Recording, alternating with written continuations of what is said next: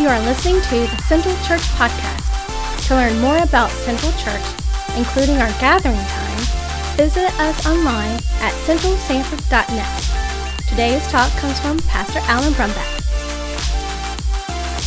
God is good, and all the time. Well, you guys look awful fresh today. Everybody looks awful dapper, and everybody looks so happy. Are you happy this morning? Amen. Praise God. Praise God. Well, take your copy of God's Word and turn to Luke chapter 11. Luke chapter 11, and we're going to begin in verse 14. If you do not have a Bible, there's a pew Bible in front of you, and it has been sanitized and clean. And listen, no sinful germ was ever going to get on a Bible, amen? But if you don't have a Bible, that is our gift to you today. Take it home and read it. But we love you, and so let's stand as we read God's Word in Luke chapter 11. And if this is your first time here at Central, thank you so much. Hopefully you've got one of these cards, and you will begin to fill it out. Luke chapter 11, verse 14. The Bible says, "Now he was casting out a demon that was mute. And when the demon had gone out, the mute man spoke, and the people marveled. But some of them said, 'He cast out demons by Beelzebub, the prince of demons,' while others, to test him, kept seeking from him a sign from heaven. But he, knowing their thoughts, said to them, 'Every kingdom divided against itself is laid waste, and a divided household falls. And if Satan also is divided against himself, how will his kingdom stand? For you say that I cast out demons by Beelzebub, but if I cast out demons by Beelzebub, by whom do your sons cast them out? Therefore they will be your judges. But if it's by the finger of God that I cast out demons, then the kingdom of God has come upon you. When a strong man, fully armed, guards his own palace, his goods are safe. But when one stronger than he attacks him and overcomes him, he takes away his armor in which he trusted and divides his spoil. Whoever is not with me is against me, and whoever does not gather with me scatters.'" You may be seated. That is not a normal Easter text, is it? But you know, this past year has not been normal at all. Amen? This time last year, as Pastor Craig said, we watched our Easter services online. And maybe you that are watching this morning, you're watching it online. And we want to just tell you that we love you and we miss you. But it's not been a normal year. We have suffered a lot of losses this year. We have seen lost lives and lost jobs and lost time and lost opportunities and lost basketball teams. But yet some of the saddest stories that I've heard this year from our church family are people whose loved ones passed away, but yet they weren't able to say goodbye to them in person because of restrictions. We've had even people that had to say goodbye to their parents on FaceTime, saying goodbye as they passed on to be with the Lord. We've been told that the COVID world is the new normal, in which that new normal means that we wear masks. And listen, who would have thought that this would be the new accessory? I mean, how many of you have gotten out of your car and you go into somewhere and say, "Oh, I forgot my mask," and you have to go back and get it? I mean, the good news is I've been told I have a face for masks. Someone told me the other day that on a scale of 1 to 10, I go from a 3 to a 5 with a mask on. But we are in this new normal where people wear masks and where people live in physical distancing and isolation. And the question that maybe many of you have is this the way that life is going to be forever? Is there any hope? Well, listen, there's a lot of people putting hopes in vaccines. They're putting hopes in Pfizer and AstraZeneca and Moderna and Johnson & Johnson. But our hope is not in a vaccine. Our hope is in a Savior who lived a perfect life, died for us on the cross, and on Easter Sunday rose from the dead. And there is hope and there is victory in Jesus. And what I want you to get this morning is that many of you may not be suffering in fear of COVID, but you may be suffering in fears of other things. There may be anxieties or depressions that you're dealing with, or maybe you're dealing with addictions to drug or alcohol, or maybe you're in an abusive relationship, or maybe you're going through some personal hurts or some loneliness or health crisis. And you may say, "Pastor, yes, it's Easter Sunday and we're all excited and everyone should be excited on Easter Sunday, but how is it that I'm going to live in victory on Monday? Yes, today I have excitement, but I need to know how to handle tomorrow." And what I want you to get from this message is this, is that God does not want you to live as a victim. He wants you to live in victory every day because of what He has done for you in Jesus Christ, in the cross and in the empty tomb. See, Jesus came to this world that was broken. That's what happened on Christmas, Charlie Brown. And as He lived a perfect life, we continued to see Him move. And in Luke chapter 11, we see Jesus restore a man who was tormented by a demon. And in seeing and hearing this story, it is a picture of why Jesus came. You want to know why Jesus came? Jesus came to give victory. He came to give victory and to restore what the enemy had stolen. That's why Jesus came. He came to give us victory and to restore what the enemy has stolen. And so we're going to see this morning in our text through three people. First, we're going to see the changed man. Jesus in verse 14 says, the Bible says that He was casting out a demon. Now, maybe some of you, you're new to church or you're very skeptical. What is this deal about demons? And it seems kind of strange. Well, the Bible teaches of the existence of demons. The Bible teaches the existence of Satan. If you don't believe in the person of Satan, just hang out with me this week and I'll show you he's around. But Satan and his fallen angels are in an epic cosmic battle against God that began even before the creation of humanity. Satan and the demons chose to rebel against God because they wanted to be God and steal the glory of God. And yet in heaven, God put down that insurrection and cast Satan down like lightning. And Satan came to the earth, and now the new battlefield between God and man is going to be on earth. And when God created Adam and Eve, our first parents, Satan came and attacked them, and he tempted them to turn from God, their creator, and try to be their own gods, aligning with Satan. And sadly, our parents, Adam and Eve, fell with him. And since that moment in history, all of humanity has been broken. Since that moment in history, all people are born in the bondage and misery of a world of sin, a world that is filled with abuse and violence, injustice and racism, disease, disaster, and death. And yet, God was not finished with humanity. Praise God. God so loved the world that He would not leave us to ourselves, and so He sent Jesus into this world. And so as Jesus is living and He's encountering different people, He encounters here a man. Now, we don't know much about this man, but this man finds himself interwoven in this epic storyline between God and Satan. And we don't know much about him other than he was tormented by a demon. Matthew tells us that he was both blind and unable to speak. Mark says that he was demon oppressed. Luke suggests that it was the demon who made him both blind and unable to speak. And it's interesting that we see this spiritual battle between God and Satan manifest itself and reveal itself physically in this man's life. So Luke, who is a medical doctor, understands that this man's need was not speech therapy. This man's need was Jesus.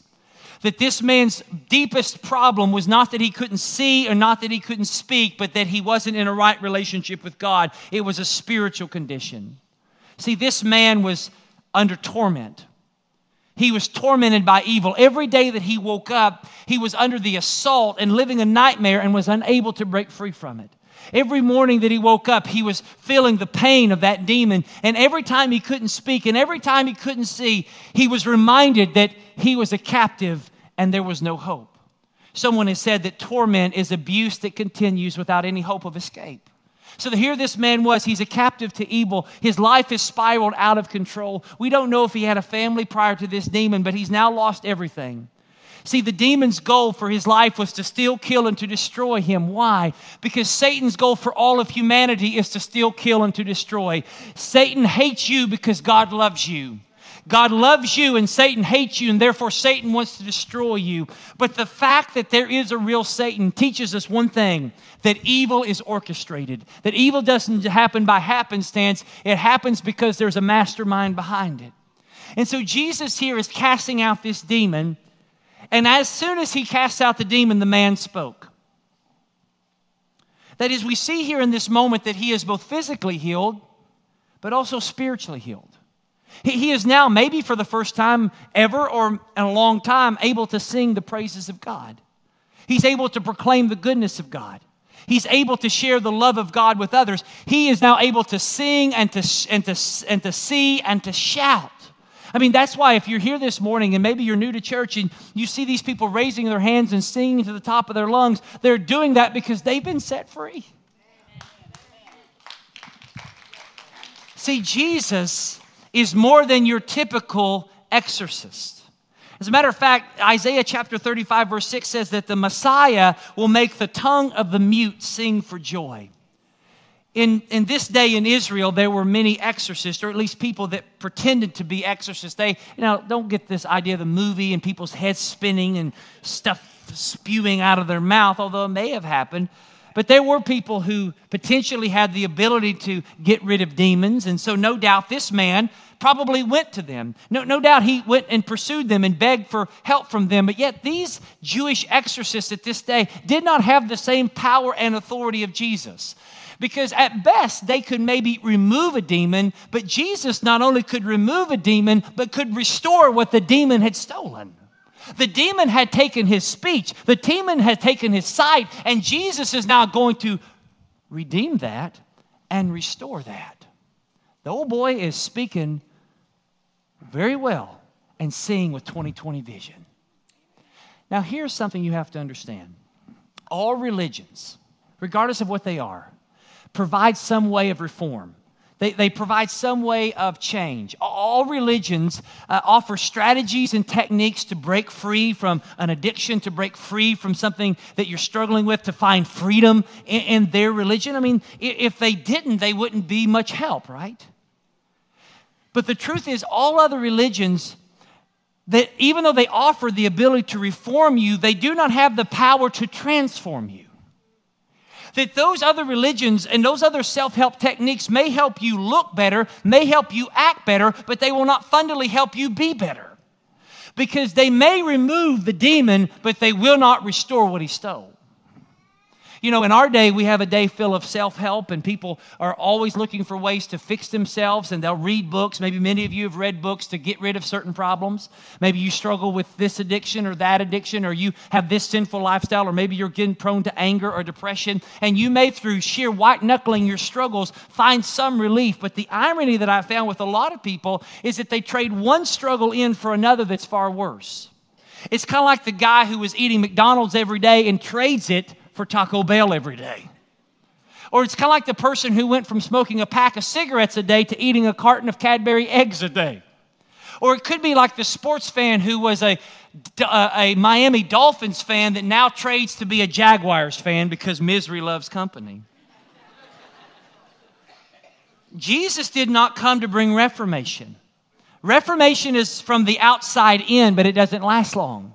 Transformation is from the inside out, and it brings about permanent change. Some of you have seen those television shows about people who have radical weight loss situations. And maybe there was a show that you might have seen called The Biggest Loser, where people that were bigger were able to get really trim, and they would win, and they looked really good, and they looked really athletic, and they would say, man, I'm having the best life ever, and this is the best thing. I've lost weight. I felt great. But then what happens with a lot of those people is they get bigger again. They go back to where they were. Why? Because they looked the part on the outside, but the inside that was causing them to do what they were doing wasn't changed. Some of you may come to church and you may look the part and act the part, but inside there's never been a transformation. Coming to Jesus is not about turning over a new leaf. Coming to Jesus is receiving a new life. What you see in Connor's story is that here's a man who grew up around religion, knew about God, but never had a relationship with God. He tried as hard as he could to overcome depression. He tried as hard as he could to overcome his addiction, went to rehab, went to therapies, but nothing fixed him like Jesus did. Nothing can change you like Jesus can change you. And in this moment, in this story, this man has victory, and you today can have victory, not just today, but tomorrow and forever because of Jesus. But even though you have a changed man, it seems that there's always critical people. When God is blessing, people are always blasting. So in verse 14, the Bible says that as a result of seeing this man who was once demon-possessed and blind and unable to speak, being able to be free from the demon, seeing and speaking, the crowd saw all of this. They saw what Jesus did. And so in this moment, they had to make a decision in their minds, who is this Jesus? Just as you today, regardless of who you are or watching online, you have to make a decision on who Jesus is. And marveling at Jesus is not the same as believing in Jesus. So the evidence of Jesus' power was all around them, and yet many of them rejected him. The first rejection you see is just out and out slander. In verse 15, the Bible says that these people said, whether they said to themselves or out loud, he casts out demons by Beelzebub. Now, who is that guy? Well, he's the ancient Canaanite god, the Lord of the Flies, who was known in this day in first century Israel as the chief commander under Satan. Now, what does this have to do with Easter? Well, these people couldn't deny what they saw. They couldn't deny reality. This guy was changed. He wasn't the same. And so they had to find some sophisticated way to explain it.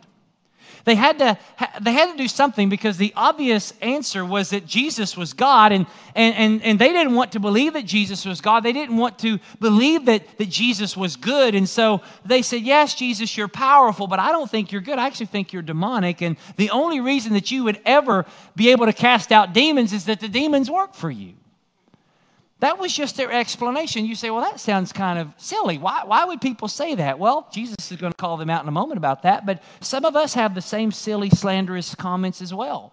Some of you maybe in this room or watching online struggle to believe in Jesus because you're not sure that he's good. You've gone through pain, you've gone through difficulties, or you've seen others go through pain and difficulties, and you say, well, he might be God, but he isn't good. Or he might be good, but he isn't powerful. Or maybe some of you today, you see that Christianity is just a repressive religion that hates self-expression, that's hung up on sex and is against personal choice. And so you want to explain it away. You slander against it. Well, there was those that slandered, but then there was those that were skeptical. Verse 16, the Bible says that others wanted to test him. Others wanted more signs. They saw that Jesus did this, and they said, we want more evidence. And that's where some people are, is that they just want more evidence. They say, you know what, I need you to tell me more, Jesus. Show me more tricks, Jesus, and maybe I'll believe. And what that position is, it's that position in which the person says, I'm God, and I'm going to sit on the throne as a judge. And Jesus, you have to present all the facts and findings to me in my liking. And if I like them and I agree with them and they don't contradict me, then maybe I'll call you God. Have you ever heard someone say, I will only believe in Jesus if? Bart Ehrman, who is a professor at the University of North Carolina in Chapel Hill, who is an agnostic, said this. He says, I will only believe if God Almighty appeared to me and gave me an explanation for all the evil in the world, and the explanation was so overpowering that I could actually understand, then I would be the first to fall on my knees in humble submission and adoration. And what is he saying? He's saying that if God will come to me, appear to me at my turns in a place that I want, and explain to me why all this bad stuff is happening in the world, and explain it to me in a way that I like and that I agree with and I understand, then I'll fall on my knees and worship him. Well, basically, Bart Ehrman is a liar because, number one, God's not going to do that. Number two, if he's saying that God has to tell him something he can understand, and if he understands everything, you know what that makes him? If you understand everything, you're God.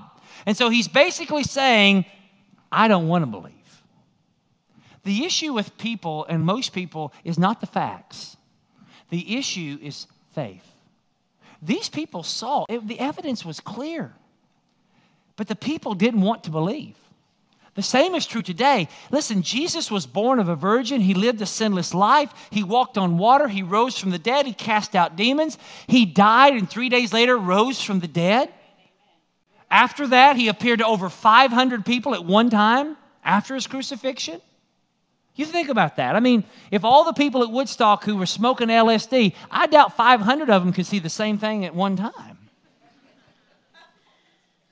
Billions of people over the centuries have been changed. People have lived for him and have died for him. The evidence suggests that this is truth. The evidence is sufficient. The problem is not with the evidence. If you reject it, the problem is your unwillingness to believe. See, the question that is confronting everyone in this room and everyone watching online is this: is Jesus who he says he is? Is Jesus really God, and did Jesus really rise from the dead? If Jesus really did rise from the dead, then everything he says matters. And if Jesus didn't rise from the dead, then nothing he says matters. We should just close down. It's not how you feel. It's, is it true? And if it's true, will you believe that it's true? Will you trust in the facts and not your feelings? Here these people saw Jesus do this miraculous work, and yet they were critical because they didn't want to believe. But now you see the last person in here, and that's the conquering Savior. Verse 17, the Bible says, but Jesus, knowing their thoughts. You know, even though maybe some of these people didn't verbalize their criticisms or their objections to Jesus, Jesus still knew their hearts. Jesus knows your heart. Jesus knows your thoughts. You can't fake it around Jesus. You can fake it around me and other people, but you can't fake it around Jesus. Jesus knows your skepticism. He hears your skepticism. He knows and hears your hurts, and He knows your struggle to believe in Him. So Jesus here addresses them and even us today. He says to them, I know exactly what you're thinking. You're wondering whether I am who I say I am, but your skepticism doesn't make sense. And so He tells them, He says, if I'm working for Satan and I come up to a demon who's doing a good job, who's tormenting the guy, why would I give him a pink slip? I would give him a promotion. Your skepticism of me is not consistent, it's inconsistent. He says a house divided against itself will fall. Why would Satan cast out Satan? It would be like an American soldier shooting another American soldier. It would be like a basketball player fouling another player on his team while he's shooting the game-winning shot. If you saw that shot last night. Jalen Suggs from Gonzaga at the very last minute in overtime with the ball in his hands shoots a shot with less than 3 seconds left, and it would be like somebody on his team pushing him out of the way. It would be like a UCF fighter knocking himself out. Satan doesn't fight Satan. Satan fights God. And so Jesus then says, if I'm working for Satan, what about those people that you think are exorcists? Who are they working for? Are they working for God or are they working for Satan? Because if you're saying I'm working for Satan, then they must be working for Satan. What Jesus is getting at and what I want you to leave here with is this, is that their skepticism was inconsistent. Their thinking was illogical. They were saying things that didn't make sense. You know, that's one of the problems with our world today. We have people that say, do as I say, not as I do. Or they say this one thing, but yet it's good for them, but it's not good for you. It's kind of like this professor that I heard about who stood up in his college class and he says, there is no such thing as absolute truth. Now, what is absolute truth? It's believing that something is true and something is false, not that you can pick what's true and you can pick what's false. That there definitively is something that's true and something that's false. And so he says, there is no such thing as absolute truth. So one student raised their hand and they said, Professor, are you sure? And he said, absolutely. And now it's an old corny dad joke, but listen, what I'm trying to say is it shows us that we are ourselves inconsistent. Jesus says you're inconsistent. He says, if I'm therefore not working for Satan, because how weird would that be? How silly would that be? If I'm not working for Satan, then who am I working for? It must be God. And he says, then it must be the finger of God. Now, just think about that for a moment. Have you ever on the beach wrote your name in the sand with your finger? Isn't that interesting that it's you that does that and you put it? Well, here, he's saying here that God is physically doing this. That if you're seeing this guy delivered, then you are seeing the kingdom of God invading the domain of Satan at the intersection of this man, and guess who won? God did. The finger of God is an analogy. It's God trying to communicate to us in a language that we can understand. See, what God did for this man in delivering and restoring him is a picture of what God is doing for us. It is a picture of God the Father reaching down into human history through God the Son and liberating and setting us free from the power of Satan.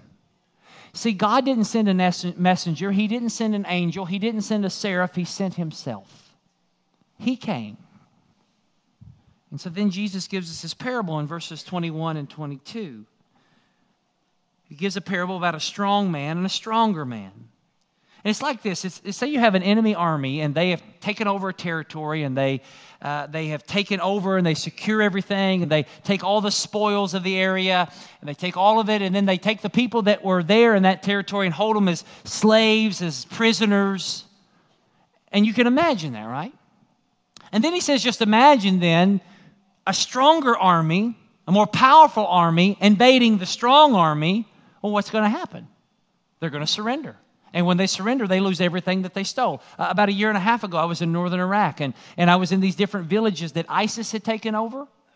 And you would see these villages that were just ransacked and just taken over, and bullet holes everywhere and bomb blastings. And what had happened is that the ISIS had come in and had taken these little villages and held the people captive. The people of northern Iraq do not like ISIS. And they would take these people captive because they had machine guns and they had armed trucks. And they would take over the territory. They would rob from the people, steal from the people. They would abuse the people. But guess what happened? The United States military came in with tanks and machine guns and Uzis and missiles and helicopters and a lot of soldiers, and they overran this strong ISIS, and they fled or they died. That's what happened. Jesus is saying Satan came to this world. He pillaged, he destroyed, he stole, he ravaged. People are under captivity. People are under bondage to Satan. They're tormented by their abuser. Yet a stronger man has come. I am he. I have come to crush the head of Satan and set the captives free and restore what the enemy had stolen. That's why the Bible says in 1 John 3:8, the reason the Son of God appeared was to destroy the works of the devil. At the cross, Jesus hid his victory in defeat, his glory in shame, and our lives in his death. But then on the third day, he crushed the head of Satan, defeating death, hell, sin, and the grave. Jesus on the cross looked like the conquered, but he was really the conqueror. The cross was the fishhook where Satan thought he had won, but he lost.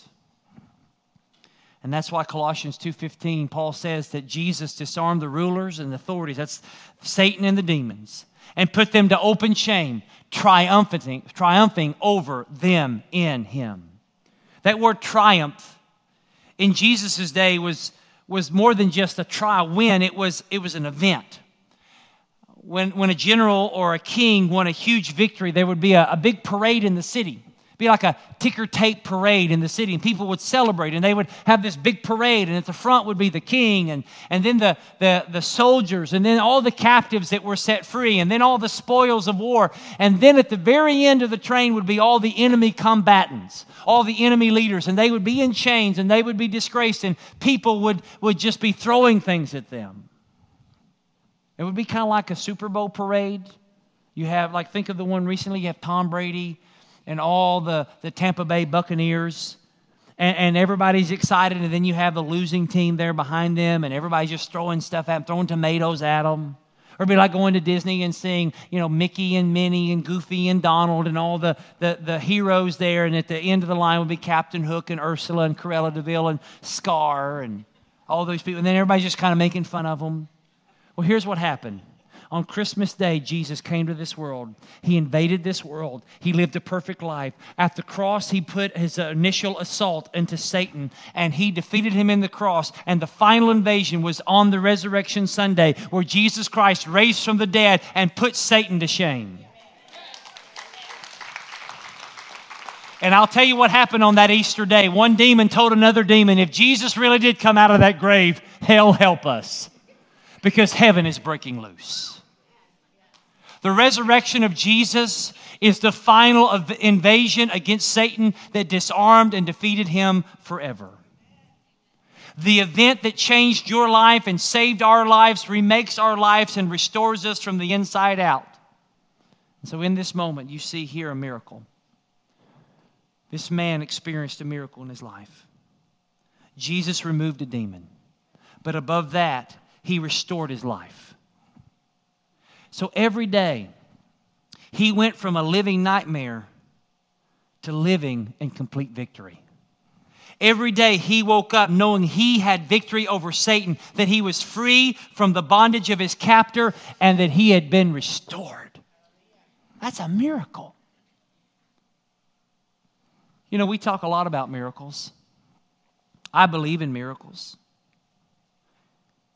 Jürgen Moltmann, who is a German theologian, said this about miracles. He said, miracles are not the interruption of the natural order, but the restoration of the natural order. He says, we are so used to a fallen world that sickness, disease, pain, and death seem natural. But they are the interruption. They are not normal. See, sickness and death and anxiety, addiction, that's not normal. You know, people come to you and you have a problem and they look, well, you're just being normal. No, that's not normal. Fear isn't normal. Hatred isn't normal. Injustice isn't normal. Racism isn't normal. Abuse is not normal. Violence is not normal. But yet we've been conditioned to believe that that's normal. Listen, this broken world is not normal. In August 1973 in Stockholm, Sweden, there was a bank that was there and it was seized and taken over by robbers. These robbers came and they held up the bank teller and the bank workers and they strapped explosives on their body. They took them into the vault, and for 5 days there was this hostage crisis. Finally, on day 5, the Swedish police came in and was able to storm and liberate these people, and the robbers were arrested and put in jail until their trial. And when it came to the trial, something strange happened. All these people, these bank tellers and these bank workers were all asked to testify against these robbers who were their captors for 5 days, who could have killed them at any moment, who mistreated them and abused them. And yet, one by one, each of them refused to testify against the robbers. As a matter of fact, some of them even raised money to help in their defense. Psychologists have studied what took place there in Stockholm, Sweden, and they came up with a disorder that maybe you've heard about called the Stockholm Syndrome, in which people who are victims of abuse or hostages develop a bond with their captors during captivity. See, many of you are living as if this world is normal and you've developed a bond with the brokenness. You've not gotten better. You've just gotten used to the pain. But Jesus came to restore this world to the natural order. See, in heaven, there won't be blind people. In heaven, there won't be people that can't speak. In heaven, there won't be demon-possessed people. In heaven, there won't be addicts. In heaven, there won't be COVID-19. In heaven, there won't be cancer. In heaven, there will not be racism. In heaven, there will not be injustice. In heaven, there will not be abuse, because Jesus has come to this world and He is restoring and taking back and giving back what the enemy has stolen. But you don't have to wait till you get to heaven to live in victory. You can live in victory now. Jesus put it this way in verse 23. He said, "Whoever is not with me is against me. Whoever does not gather with me scatters." In other words, to Jesus, there is no neutral ground. You are either with Jesus or you are against Jesus. You are either a critic of Him or a conqueror with Him. And the only way you can ever have victory, you know how to have victory? Not by fighting, but by surrendering. The only way to victory is surrender. And some of you this morning, you've been running from God for years. And all He says is surrender. Well, what does it mean to surrender? What does it mean to trust Jesus? What does it mean to give Him your life? Well, right now, everyone in this room is seated. And you're sitting in a pew, or maybe you're at home and you're sitting on a couch or in a chair. And what you're doing is you're trusting that chair. You're putting the weight of your body on that chair and you're trusting it to hold you up. What it means to surrender to Jesus is to put the weight of your life, your past, your present, your future, your sin, your shame, and your sorrows, all your hurts, all your hang-ups, all your demons, and you give them to Him. And you rest in what He did for you on the cross, and you rest in what He did for you in the empty tomb. But some of you, you're like, well, you know what, I don't know if I want to do that. And so what you're doing is you're just kind of squatting right here in your own righteousness. But eventually you're going to be tired. Eventually you're going to give up. Jesus says, listen, don't squat in your righteousness. Rest in my grace. Amen. And so today you can have victory. As you saw in Connor, Connor is a different person. Connor is changed because the inside of him has been changed by Jesus, and now he's looking like Jesus on the outside. You can have victory. Maybe you are a Christian and you're struggling.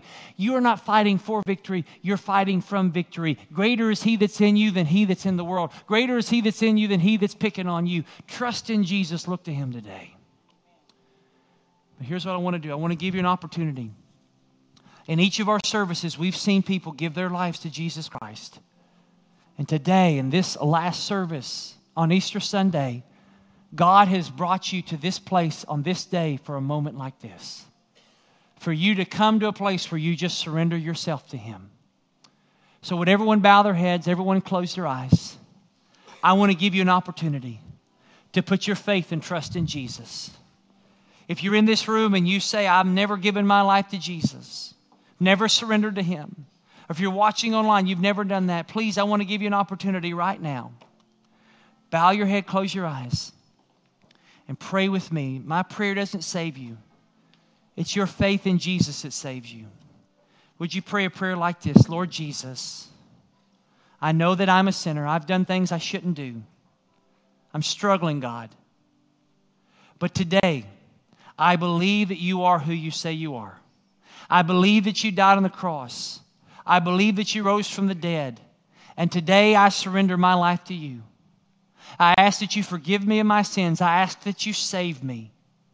In Jesus' name. Thank you again for listening to the Central Church Podcast. For more information on how to take your next steps, visit us online at centralsanford.net.